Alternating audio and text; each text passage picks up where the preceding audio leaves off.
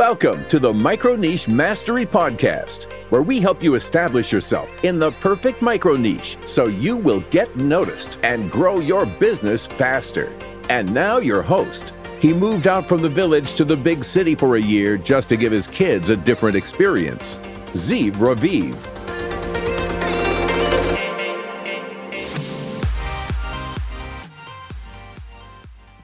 Hello and welcome to the Micro Niche Mastery Podcast. I have the pleasure here to discuss today with Allison Lex from Maryland, Baltimore, USA. Allison is a high conversion copywriter and someone that I really appreciate her views. Hello, Allison. How are you? I am awesome. Thank you so much for having me today. Well, we share a passion about the topic of copywriting, and our listeners are always interested in what works and how to convey their messages with the email list, the people in their email list. So I want to start by just talking in general about like the psychology of copy. How do we actually know what to write about so that people will take action? There are really two things that I like to consider with every piece of copy that I'm writing. The first thing is, where is my ideal person in their journey with me? So are they brand new? Do they know they have a problem? Are they super motivated to solve that problem? What steps have they taken to solve that problem? What obstacles are they coming up against? Understanding all of those things about their history and our relationship. How long have we hung out? How much do they trust me? What interaction have we had so far?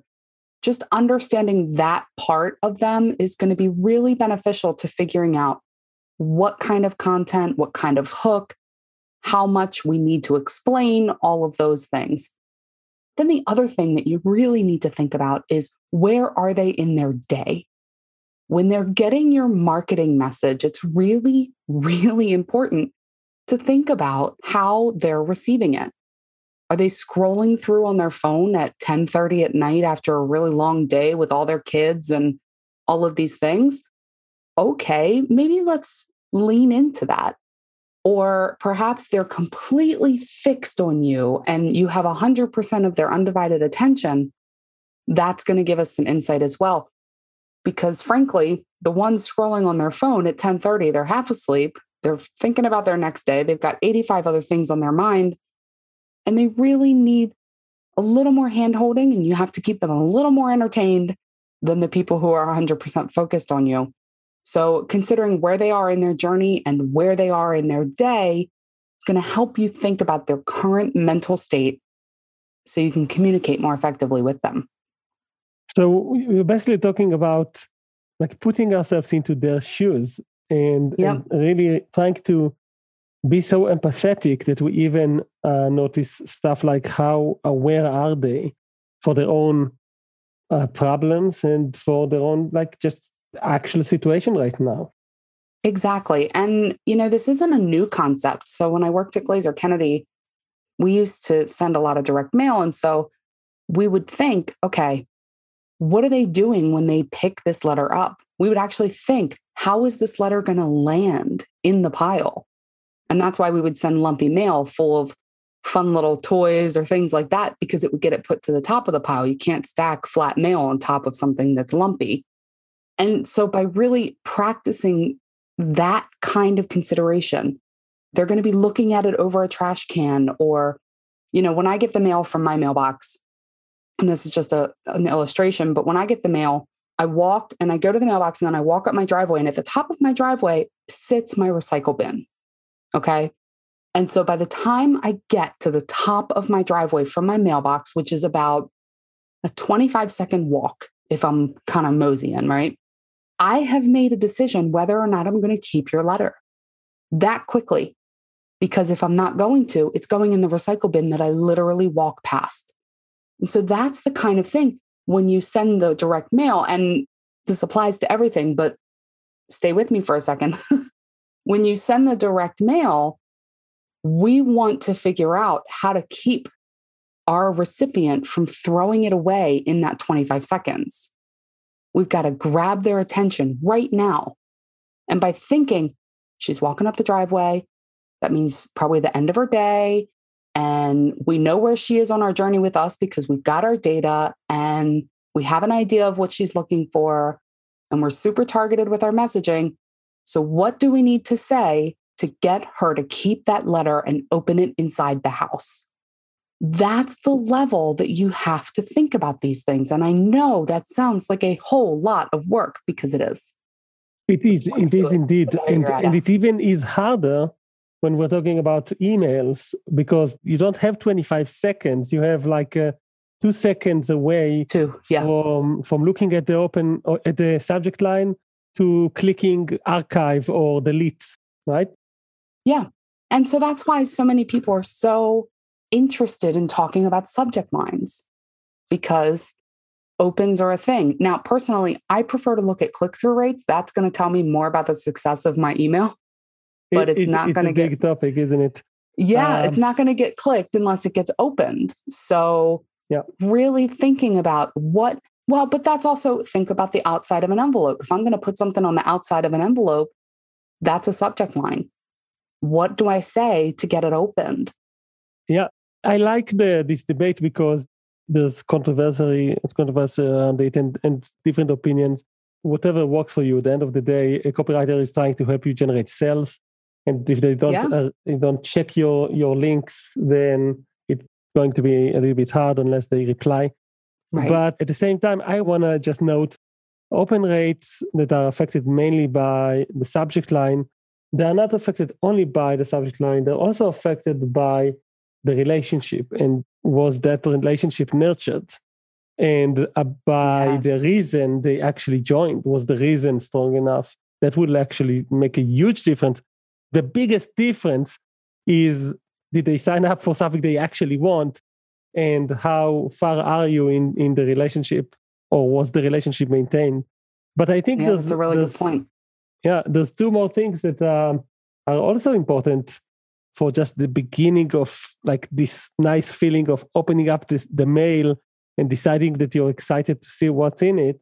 And that is the preview line and even the first line of the email, which like that attention grabber that can actually just turn you away immediately, even after you opened up the mail.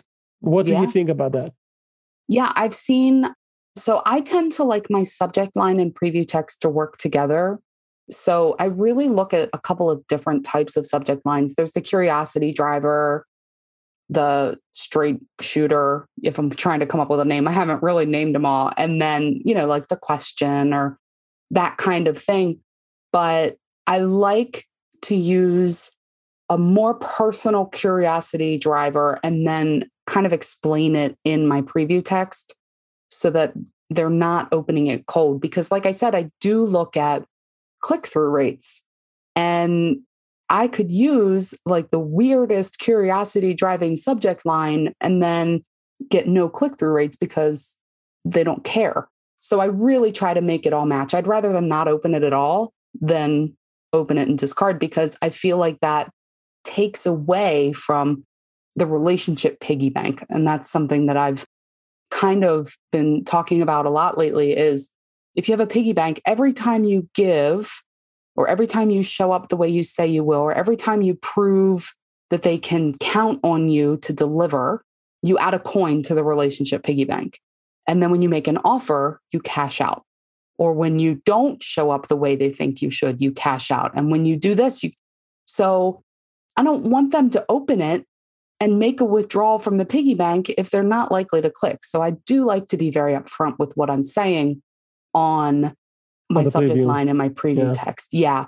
The opener, I think, it's kind of that reassurance, if you will, that yes, you opened it and yes, it's valuable and yes, you want to keep reading. So it's a headline. Straight up. It's a headline. It's really like tied with glue to the preview line and the subject line. Without, if you go to a totally different direction, you already disappointed the reader for the first time today. Exactly. And you're making that withdrawal from the piggy bank 100%. So what are some of your tactics to improve click-through rates? Like how many links do you prefer putting? Do you play with that? Are they short? Are they long? Give us some of your insights. please. Okay. So the first thing to improve anything to do with your emails is, and I hate this, I hate that there is no one size fits all solution. I wish, oh my gosh, I would be so popular if I could come and say, I have tested every possibility in the world, and this is what's will guaranteed to work for you. You could be literally doing the same exact thing as the next person. And because you have different lists, because you have different personalities, because they have a different relationship with you, different things will work for you than work for other people. So a friend of mine actually refers to your email list, and I really like this, as a living, breathing thing. Think of your email list as something that will continually grow and change and evolve, but it is a person. And that person is different than any other person on the planet. So, number one, understand what your list likes, understand what your list doesn't like. My list, frankly, they do not care about my personal life unless I can tie it directly into a lesson or an offer. My list does not hate when all I do is send them offers. It's awesome. I have a unicorn list. I can just sell. I will ignore my list. And I'm really getting better about that. So do not do as I do. But I have ignored my list. And then when I said, hey, I'm sorry, I ignored you, here's an offer, I got literal replies in my inbox thanking me. Like, that's crazy. Okay. I've never met anybody else that has a list like that. And I don't know how I got it. So really understanding what they like and what they don't like is going to be the first thing. I do like 3 call to action links that all drive to the same place. No, don't do this click here or click here thing. Option A or option B. I don't like to do that. 1 call to action per email. End of story. I like to put one toward the top, usually text. So for instance, I sent one this morning about a webinar and I said, oh, I'm getting ready for this webinar. And I highlighted the name of the webinar and I linked it to the landing page. Then I use GIFs in my email because GIFs are my love language. And so I had a little bit of text. I talked about what the webinar was about. I had a GIF in there. And then I threw in a button that said sign up now with an arrow. And then I had a little bit more. And then in the PS, I said, oh, by the way, there will be a replay. If you want it, grab your seat now. And that I did text-based link again. So I don't put lots of buttons, but I text-based link. I write my sentences and then highlight text and make that a link. Sweet. I resonate with those advices. I like how you diversify the type of links, and I think that's 2 to 3 links that all lead to the same place definitely makes sense. I just want to note, I really think it's important, like you said, to listen to your people, to your list, to your tribe, and see what they like. And the only way to do that is to look at the data, really.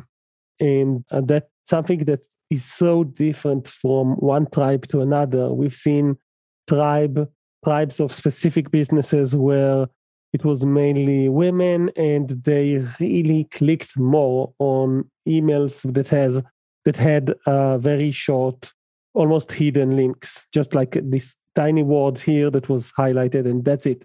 And when we put a very big, like ugly link, HTTP type of link, this click-through rates went down significantly and consistently. So we gave them what they wanted. Exactly. You just need to listen. So tell me, once you get people to actually click, right? You still need to motivate them to actually buy. What will motivate a person to buy something from you? Oh, that's a big question. All right. So it really can be boiled down. If I want to make it super simple without talking your ear off for 3.5 hours, you have to offer them the solution to the problem that they want to solve right now. Not the problem they want to solve next week, not the problem they want to solve in 6 months, the problem that they want to solve right now. And people listening are probably saying, but Allison, how do I know what, you just talked about having to understand their day. They're walking to the mailbox. They don't want to solve this right now. It's your job to make them want to. And so I call this poking the bruise. And I like to come up with fun names for things. Can you tell I name everything? But I call it poking the bruise because if you're like me, you're clumsy and you might run into a doorknob once a week or so. And so it hurts. When you run into the doorknob, it hurts when you first do it. After a couple hours, maybe a day, all that's left is the little purple circle. And that's what I call it. It's a bruise, the little purple circle on your arm. And that serves as the reminder of when you were clumsy and you ran into the doorknob. And the little purple circle, it doesn't hurt, it doesn't throb, it doesn't ache, it's not sore, unless you touch it, bump it, brush it, a cat jumps on it, or you poke it. Then it hurts again. And so that's my metaphor for pain. Your people are in pain. They have purple circles for every problem that they have, but they don't hurt right now. They don't hurt because it's not active pain, it's passive pain. They're not walking around their lives saying, oh, I need a new job, or I need to do this, or I need to do that. I want to lose weight. I need a partner. They're not like head down mumbling this to themselves over and over again. It's just there. And then when it's activated, when it's poked by someone, hopefully you, it reminds them, it brings that pain to the surface and it makes them eager for a solution. So that's one of the biggest parts of your copy is to activate the purple circle or poke the bruise.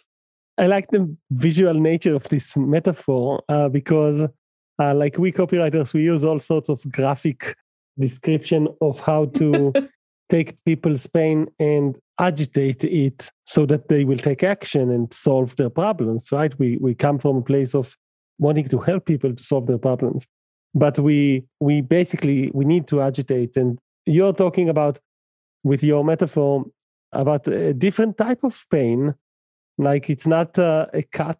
That's right. It's a bruise. It's something that they don't even notice it yet, but you can see it. You can look at them and see that they were bruised. And you actually have a solution for them. And by probing it, you can just remind them, oh yeah, it is painful. Oh, and you can fix that for me? Awesome. Exactly. And like also how, it forces you to listen to people because you only want to sell to them what they actually right now want to solve. Yes. You have to have the right moment, 100%. Yeah. So I want to ask, just open one quick additional topic, and that is the topic of automation versus broadcast type of emails. And just like to see where are you on the camp of that. And we will finish also with talking about the frequency of day-to-day type of communication. So let's start with your opinion about automation. I love automation for anything I can get away with. Frankly, in a perfect world, I would have 5 bajillion emails set up and day 1 on my list is the same for everyone. And day 100 on my list is the same for everyone. But I also recognize that doesn't feel very personal to people. So I don't think you can get away with it as much as I wish we could. Because I think automation is amazing. And I love using automation to, especially at the beginning of somebody's journey with me, or if I am having them touch in with something, whether it's a webinar, a survey, any kind of touch point, I think use automation. For your regular emails, just work ahead. Your weekly content value, keep in touch. And I know you mentioned frequency. Those emails, write them a month ahead, schedule them out, update them then, that kind of thing. But everything else should absolutely be automated. So I agree. And of course, like a welcome sequence, it just makes sense if they just opted in, have an automation for it. If they're taking action, if you're like doing a launch or something, it's just easier to manage it with an automation. And you can segment, you can personalize the experience really well to them because of it. So, I hosted a webinar earlier today, and when I sent the messaging out to my list, there are really 3 things that could happen. 1, they don't click. I'm not measuring that at this point. But 1, they click, or 2, they click and opt in. So I wanted to know who clicked. And so I set up an automation because it was a special niche topic. And I wanted to make sure I started identifying people on my list. So I just tagged them. So then later I have a segment. Automations help with that. There's so much you can do if your email marketing system has automation capability and segmentation and all that stuff. Yeah, and just do it. And these days, even the low-cost email CRMs type of services, actually, they support tagging and automation. So it's like really no excuse except for just sitting down and finding the time or finding some help to get it done. Exactly. So the $1 million question, how often should you send an email to your list? Very much as with automation, as much as you can get away with. So just like what your list wants to read is different, how often they want it is going to be different too. Some people are happy to get an email once a month and they're highly engaged. I would do more than once a month. I would do once a week at minimum. And that's what I personally strive for. Actually, I'm at about 10 days. Again, do as I say, not as I do. I am not a good role model. I'm about once every 10 days, sometimes 7. If I'm in promo, obviously it's much quicker. And if you can get away with every day, awesome. And I think you can get away with every day as long as that's the expectation you set up front. So part of that welcome sequence that we talked about is to set that expectation. Hey, and I tell people, hey, I send an email about maybe once every 10 days. Like I tell them, you're not going to hear from me all the time. Cool. Come find me on Facebook or Instagram if you have questions. I'm here for you. It's all about the personality that you put into your list, and it's about the expectations you set up. If you say, I'm going to send you a short 3-sentence email every day with an actionable tip, do it. They're expecting it. They'll want it. They won't revolt. Sweet. And I totally agree that setting the expectations is so important. That's our role when we are as business owners, as tribe leaders, as the people that are sending those emails. You should do that. Alison, if anyone is interested in getting some help, because high conversion copywriting, that is a big deal for many businesses. They need the sales page to convert. They need their funnels to work. And a lot of time they need even specifically a second opinion of, hey, look at this funnel and help me with the conversions of it. And a high conversion copywriter, sometimes what they look for is not the words. They look for the visuals of it. They look for the relationship. They look for the positioning of the actual solution and so on, like you said, to probe. But if someone needs help with any of these type of things, where should they go and what type of services do you offer? You can always head, and you're so right, a second set of eyes is amazing, but they can always head over to AlisonLex.com, and that's ALYSONLEX.com. Blame my mother. She named me with a weird spelling. And you can check me out and see that's my home hub on the web. I am pretty much copy and marketing strategy. So, reach out, ask me questions. If I can't help, I probably know someone who can. I'm always happy to point you in the right direction and just be of service. Sweet. And I want to thank you, Alison, for sharing with us some of your views on open rate and click-through rates and automation. It's a topic that you can always hear more opinions and get some advice and get some reminders. So thank you so much for being here in the Micro Niche Mastery podcast. Thank you, everyone, for listening. See you next week. This show was brought to you by dailycookie.co, where you can finally feel supported. Daily email love, now delegatable. Visit dailycookie.co for a collection of free resources on how to use copywriting and daily emails to grow your micro niche business today.